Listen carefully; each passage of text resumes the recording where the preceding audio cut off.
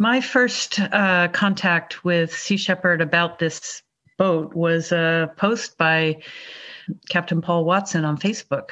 And he said, I am sending a ship to help Dr. Alexander Morton fight fish farms. And he tagged me in that. So it appeared on my Facebook page, and the blood drained out of me.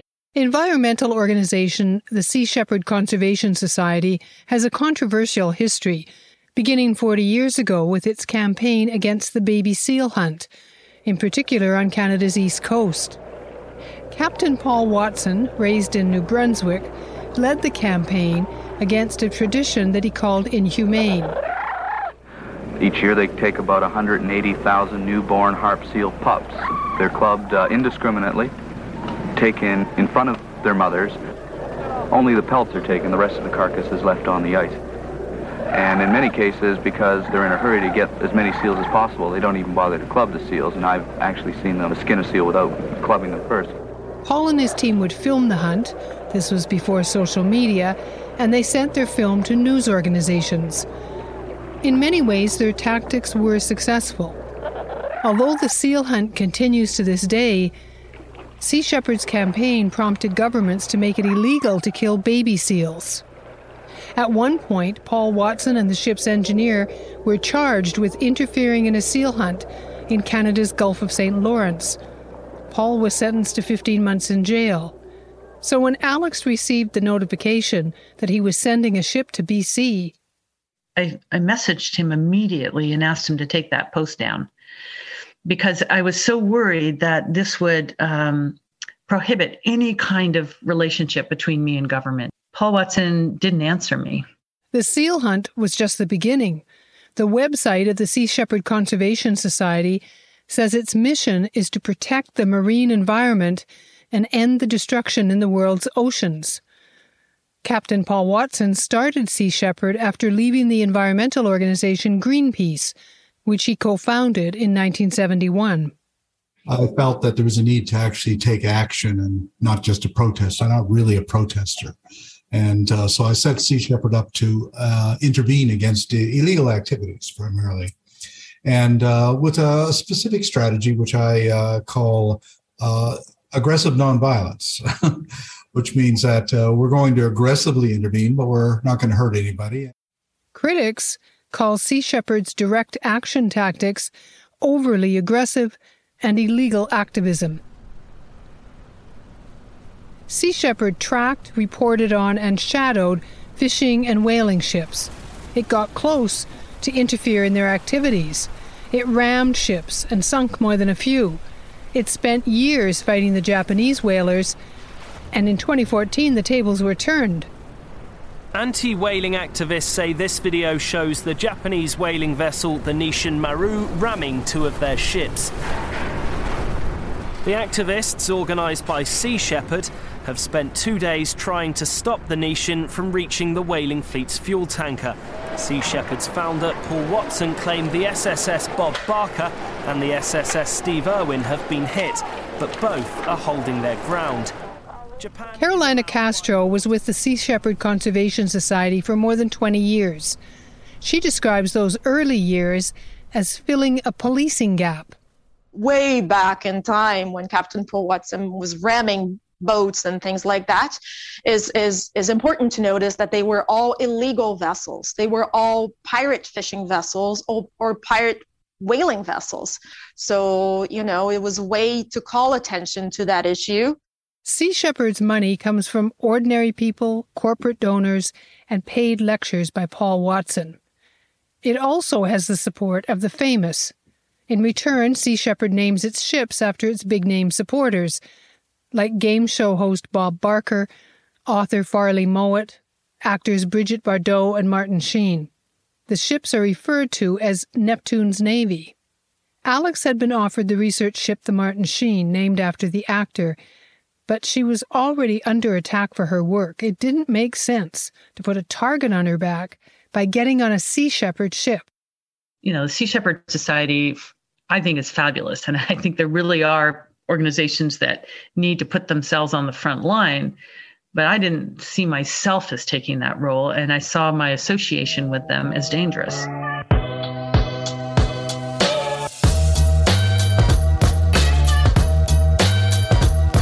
Welcome to the Salmon People podcast. I'm Sandra Bartlett.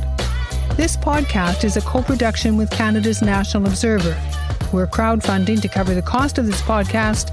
If you'd like to support us, you can find a link in the show notes telling you how. Also, consider giving us a 5-star rating and leaving a comment. That helps more people find us. This is episode 6, Skull and Crossbones. Sea Shepherd Captain Lockie McLean. Yeah, I think Paul was, a big fan of Alexandra's work, and he wanted to be able to support her mission. And, Sea Shepherd has vessels. These fish farms are out of the way, and so a ship was the perfect platform. Alex talked to a few colleagues and friends and thought, well, maybe it wouldn't be so dangerous to take up Paul Watson's offer.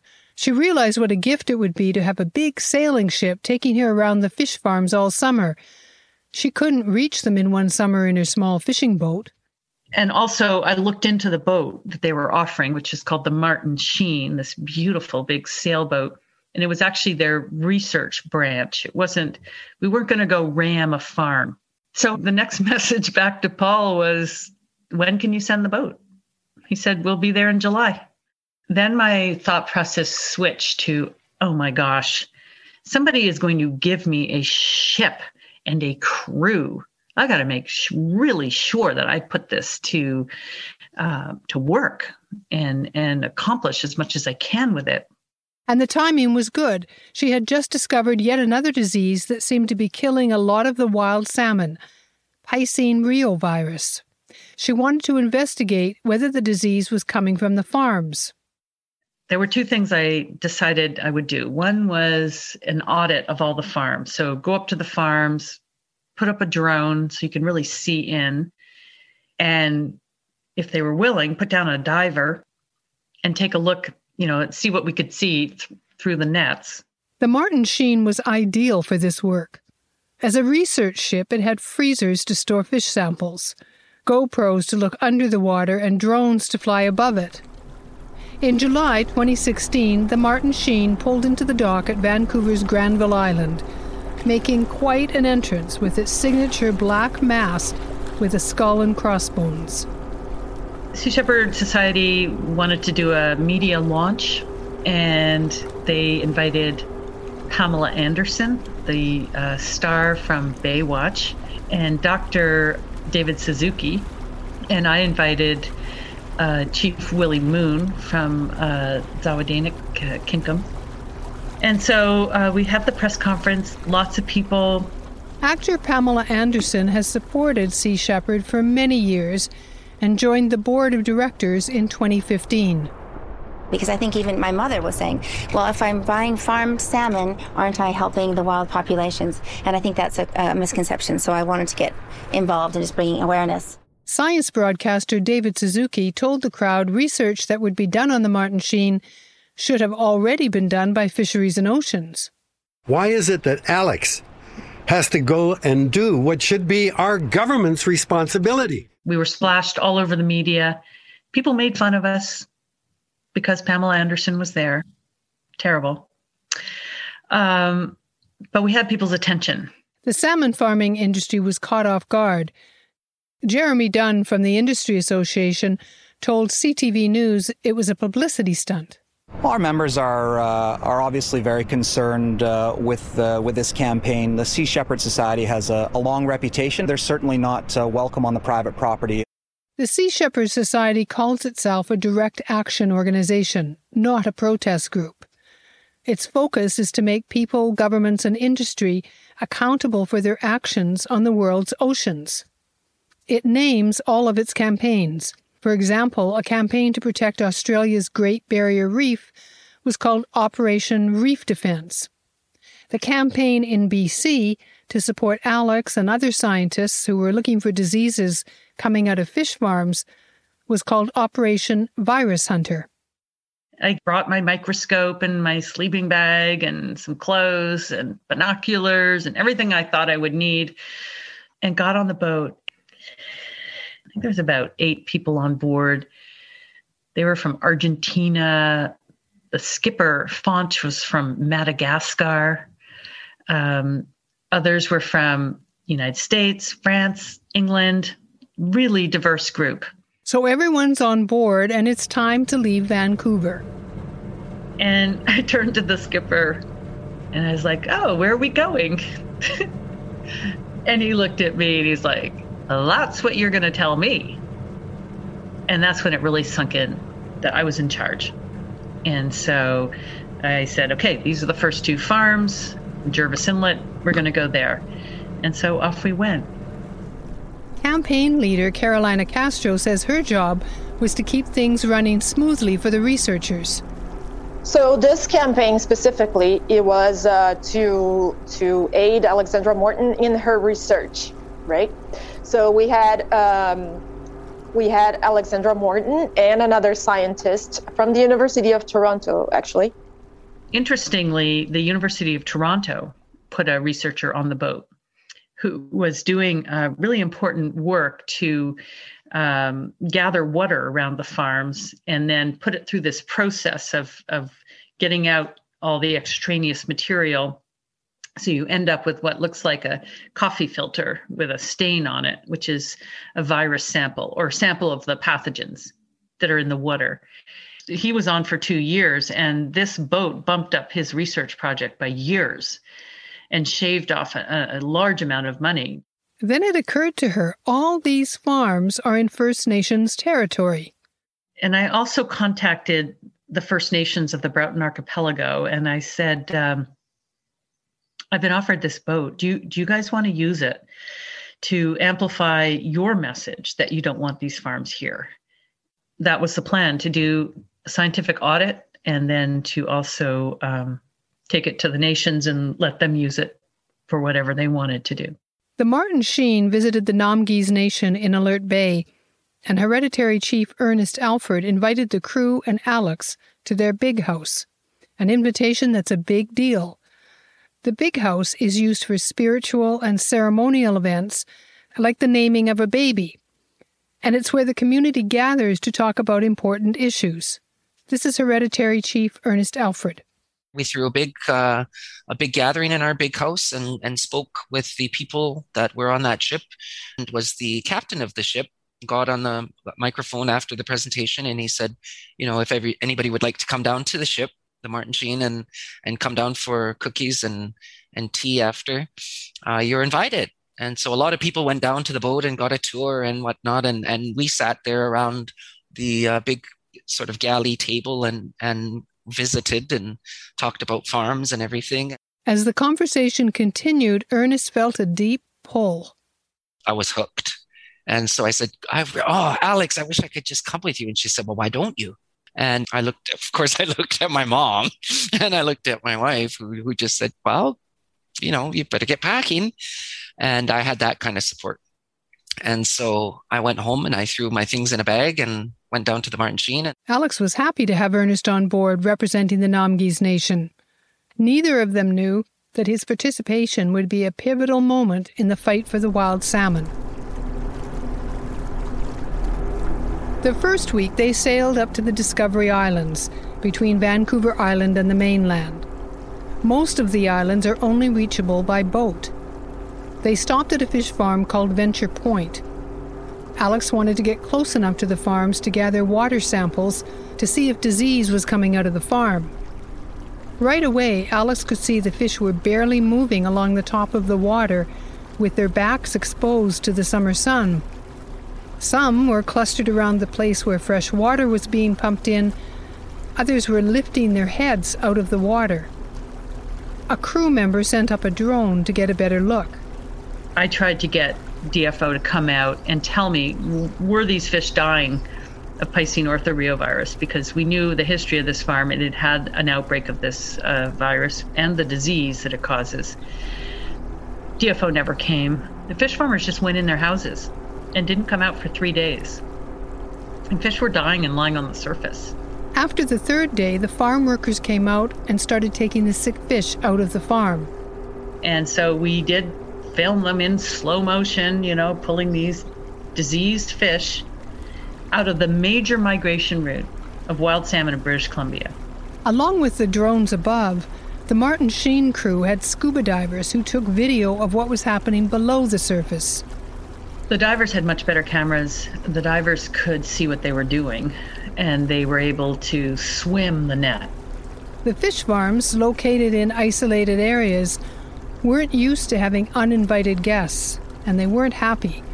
This huge sailing ship sitting near the farm, Alex dipping her net into the water right beside the farms. Ian Roberts of Marine Harvest says it took a toll on the staff's mental well-being. Our staff were physically blocked from accessing parts of their workplace. They were subject to unwelcome physical presence and harmful verbal commentary. And our salmon were also stressed. We weren't able to care for them daily due to the constant movement of people. Ian Roberts was Director of Public Affairs at Marine Harvest when Sea Shepherd was moving around the fish farms. He's now the Communications Director for both Canada and Scotland. Canada is a democracy where you're allowed to protest, but obviously things progressed to the point where, we were having difficulty conducting our business because it turned into more of an occupation than a peaceful protest. We actually didn't see much science. All we saw was photographs being taken, blogs being written, and excursions to the sites to walk about our workplace. It was hard for the fish farms to stop First Nations people from coming onto the farms. Employees told them they were trespassing but didn't call police. They were on their ancestral lands, after all. Alex definitely couldn't go on a farm uninvited. But from a research point of view, just getting close enough to collect water samples at so many fish farms was good enough. The Piscine orthoreovirus was coming out of the majority of the farms. And this was the first time that I was able to put the virus together with a company and with a specific farm, because previously all of my sampling had been done in supermarkets. You heard that right. Supermarkets. Alex had asked the fish farms to give her fish she could test for diseases. The fish farms didn't think Alex was a biologist or a neutral observer, so they said no. When they said no, she went to grocery stores and bought farmed fish and tested it. We try to get the freshest one possible, so they have a date right on them, best before. I've seen a lot of fish in these supermarkets that I'm really shocked they're selling. The people in the city don't know what a healthy fish is going to look like. And so they apparently buy them and eat them. She also went to a sushi restaurant, put her sushi order into a bag of ice, and tested the fish later. Both the sushi restaurant salmon and the grocery store salmon tested positive for pathogens and disease. Now, to be clear, finding diseases in fish doesn't mean the fish are dangerous for human consumption. But it did demonstrate that fish farm salmon are not always healthy when they're harvested and sold. Meanwhile, First Nations were seeing fish farms up close for the first time. Some communities would put people on board the Martin Sheen for short periods. A community in Kincam Inlet sent council member Melissa Willey to serve an eviction notice to the fish farms in their neighborhood. Other First Nations perform cleansing ceremonies on the farms. We have to remember that we're doing this for our families, our children, and all of our grandchildren. This land does not really belong to us, it belongs to them. They devised a cleansing ceremony, and they took cedar branches and dressed in regalia, and they walked around the farms trying to cleanse the area symbolically, which was just... It was so unexpected and powerful and beautiful. And on the third one, down at Midsummer Island, well, this one was closer to outside villages, and people came from Guilford Village and from Alert Bay, and there was many, many boats, and the farm was just full of people. That day, she was asked by the First Nations to come on that fish farm with them. She'd never had this opportunity before, and she jumped at the chance to get on the farms with an escort. Well, I was so excited to actually get to look at the fish, like straight down rather than through netting or with a drone. And I took a GoPro camera with me and stuck it in. And wow. So there was fish that were exhibiting the classic behavior of Piscine orthoreovirus, where they line up at the net with all their noses against the net, desperate for oxygen, and are underweight. And I was on there. I had my camera down for about 20 minutes, and there it was. I caught it in 20 minutes. It was one thing to have to tolerate First Nations people on the fish farms. It was another to watch Alex Morton putting her GoPro down into the pens. So Marine Harvest went to court and got an injunction that banned Alex from stepping foot on a fish farm again. But she'd already got what she needed. What she felt was proof that Piscine reovirus and sea lice were in the fish farms. The summer was so successful that everyone agreed Sea Shepherd should come back in 2017. The fish farm industry was not happy the ship was coming back. The BC Salmon Farmers Association issued a news release describing the stress on the workers and the salmon. These are Jeremy Dunn's words from the news release. They regularly dealt with the low-flying drones, activists with cameras taking images of their living quarters, and frequent breaches of biosecurity protocols that protect fish health. At the time, Jeremy Dunn was the executive director of the BC Salmon Farmers Association. He pointed out in the news release that Sea Shepherd Society was foreign. We're disappointed that this latest American-funded and organized activist campaign is attempting to paint a misleading picture of an industry that provides a healthy, sustainable product that feeds millions of people. Sea Shepherd was only providing a ship and was not paying for anyone's research. And another irony was clear. For all of his complaints about American involvement, most of the fish farm industry is owned by Norwegian and Japanese companies. The news release pointed out that the first-year Virus Hunter research campaign had failed to publish or indicate any scientific findings at all. That was true, but not abnormal. It takes 1 to 2 or more years to write and publish a paper. Alex had found evidence of the disease HSMI in many of the water samples and was in fact preparing a paper. Meanwhile, she had published a paper with Rick Rutledge and other scientists on her grocery store and sushi restaurant sampling. They found evidence of ISAV, a virus that can devastate both farmed and wild fish. It was a different variant. Remember variants from COVID? Well, it was a different variant from what had been seen before in Canada. The BC Salmon Farmers Association attacked that paper and the authors in a news release. We have concerns about the methodology and the ethics of the researchers involved. None of the results reported in this paper have been confirmed by an outside laboratory. It pointed out that the lab used by the study had been audited in 2012 and found to be cramped and untidy, which the audit said could result in samples being contaminated. When Alex published a second paper on finding another virus, Piscine reovirus, in the supermarket salmon, the BC salmon farmers attacked it too. Executive Director Jeremy Dunn said in a news release that sampling supermarket fish is poor science. This paper is part of a deliberate activist campaign led by Alexandra Morton and can hardly be taken as unbiased research. In the news release, Jeremy Dunn does not call Alex a biologist or a scientist. She's an activist. It clouds the important work being done by highly educated and trained scientists in labs in Canada and other parts of the world. Partly true. There was much research being done on PRV around the world. In fact, most of the research suggested that fish farms were breeding grounds for the virus. Jeremy Dunn pointed to a study being done by Fisheries and Oceans with the University of British Columbia. Results of testing on Atlantic salmon show that the presence of the virus has little to no effect on an animal's fitness. And the press release pointed out that farmed salmon are vaccinated against most potentially harmful viruses before being transferred from the hatchery to the ocean pens.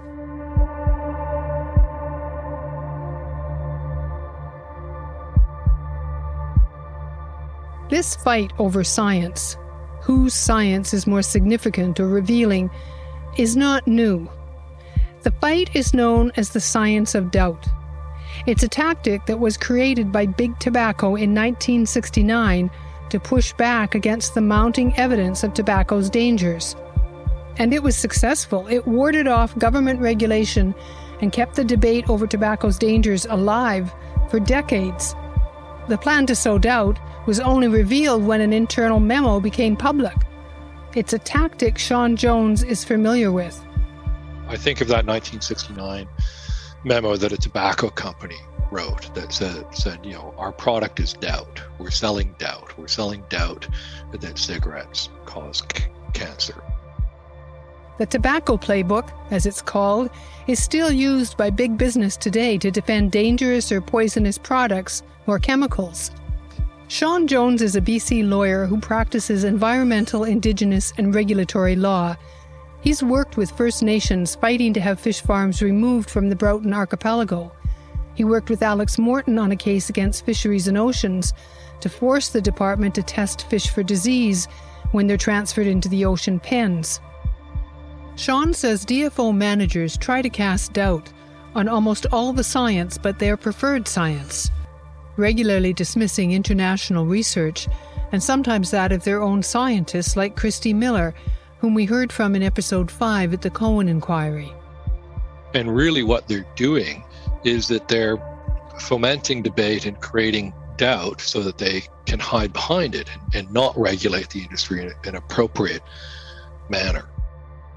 Sean says this push by industries to promote doubt is why governments adopted the precautionary principle. When in doubt, err on the side of caution. Right. They would trade on scientific uncertainty and say that they shouldn't have to curtail their activities or their profits shouldn't be impeded when the harm hadn't been proven. But it's also become a legal duty, and that's for governments to anticipate, attack, and prevent environmental harm. And that's really the key principle, that the governments aren't supposed to be responding to harm and cleaning it up after the fact or reacting to it. They're intended to anticipate it, attack it, and prevent it, and to not let uncertainty in science delay that fundamental duty.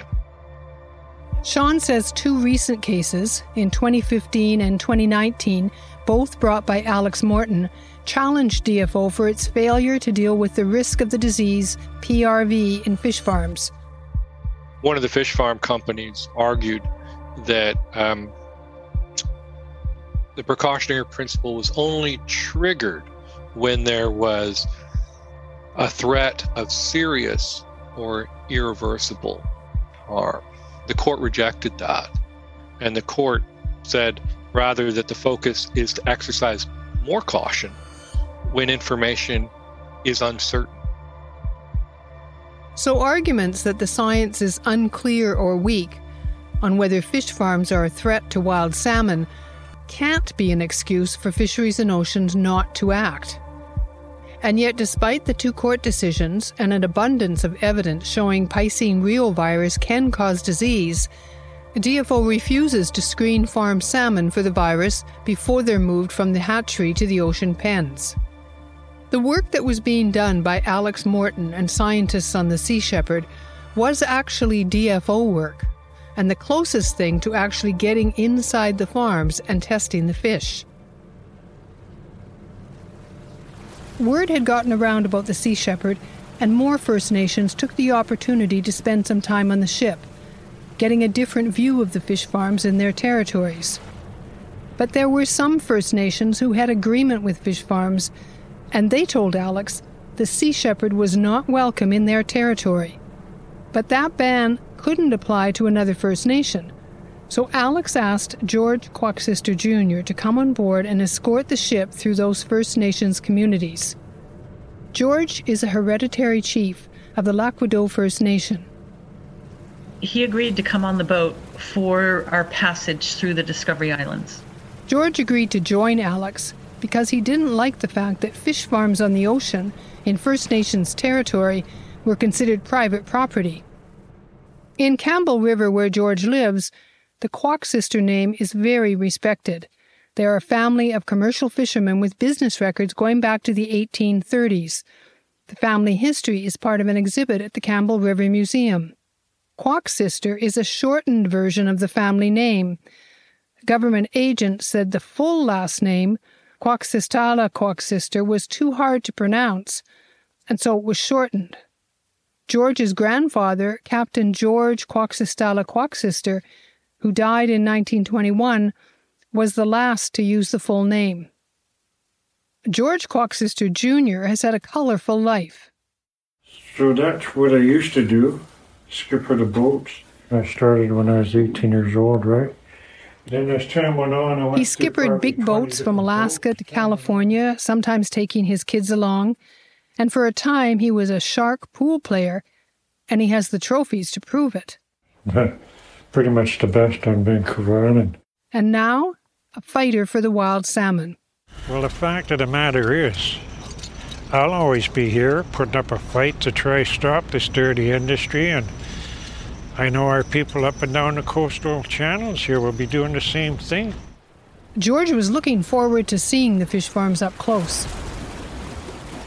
And so we nosed the Martin Sheen up to the farm, and George gets out on the bow, and he calls out to the farmer, "Hey, what are those fish in your pens?" The farmer does not skip a beat, and he says, "There's no fish in this pen." Well, George knew straight up he was lying.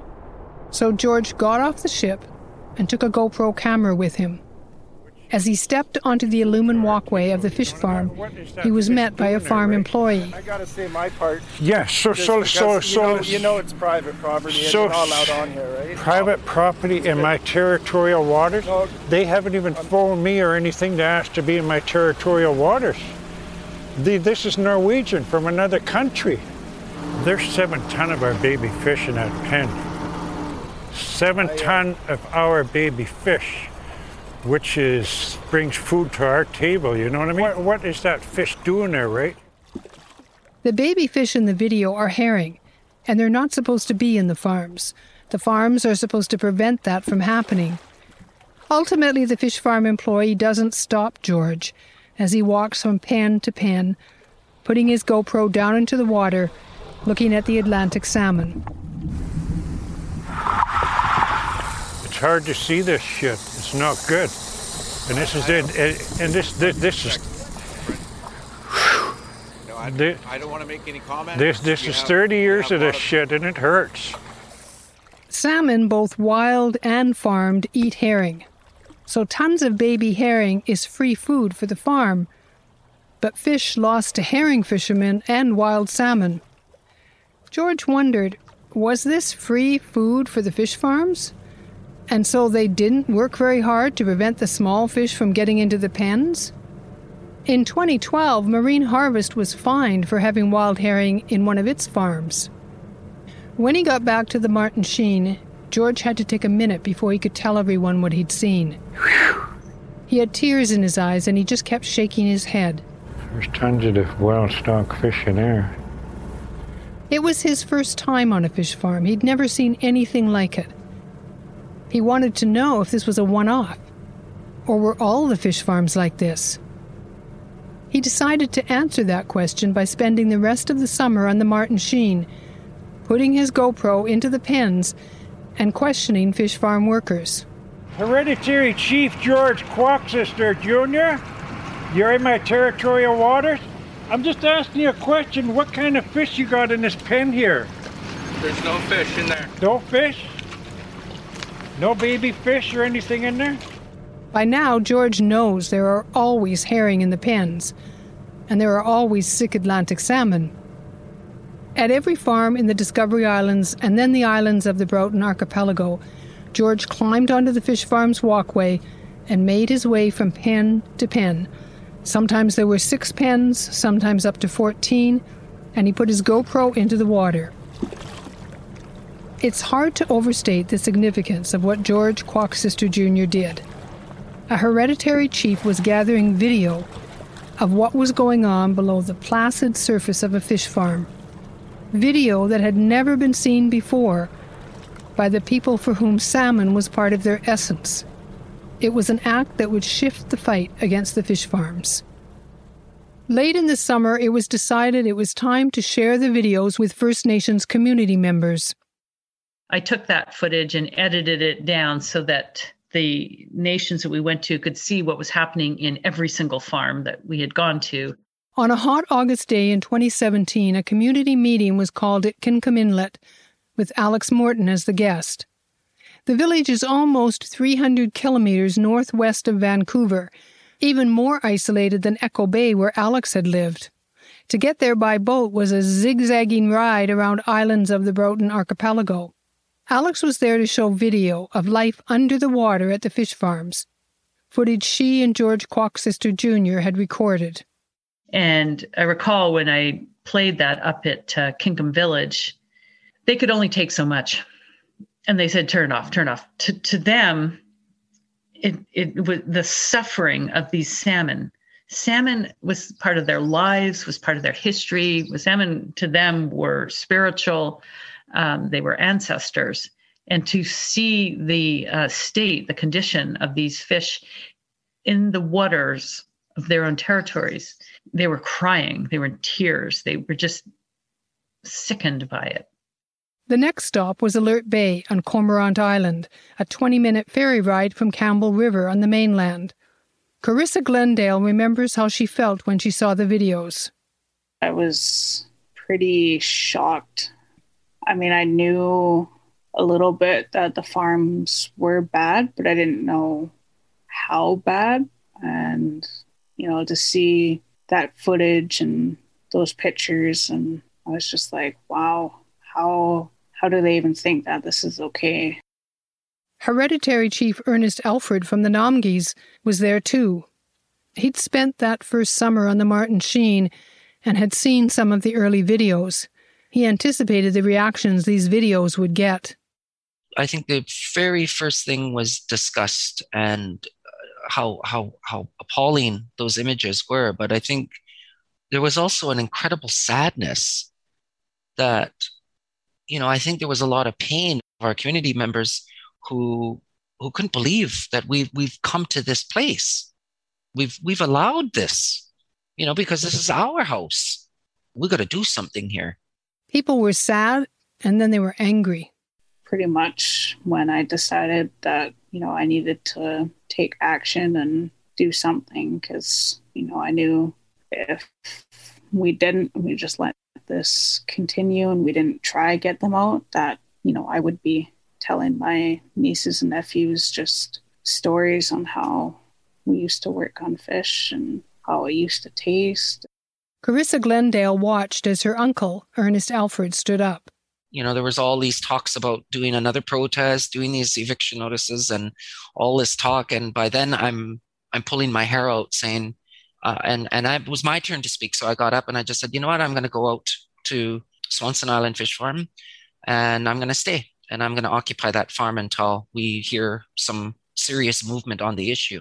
He got up, he said, I'm going to go and occupy and stay out there until, they start listening and until the farms are gone. He said, who's coming with me? And the whole community hall just kind of went quiet.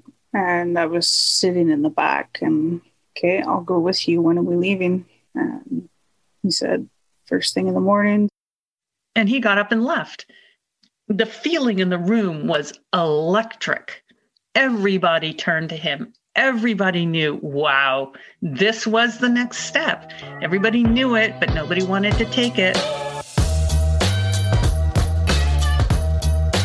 Next time on the Salmon People podcast, the occupation. The Salmon People podcast is researched, written, and produced by me, Sandra Bartlett. It's a co-production with Canada's National Observer. Story editing by My Frozen Headphones production. Sound engineering by Damien Kearns and Ben Ramos-Salzberg. And it would be great if you could give us a 5-star rating and maybe even leave a comment. that helps others find us.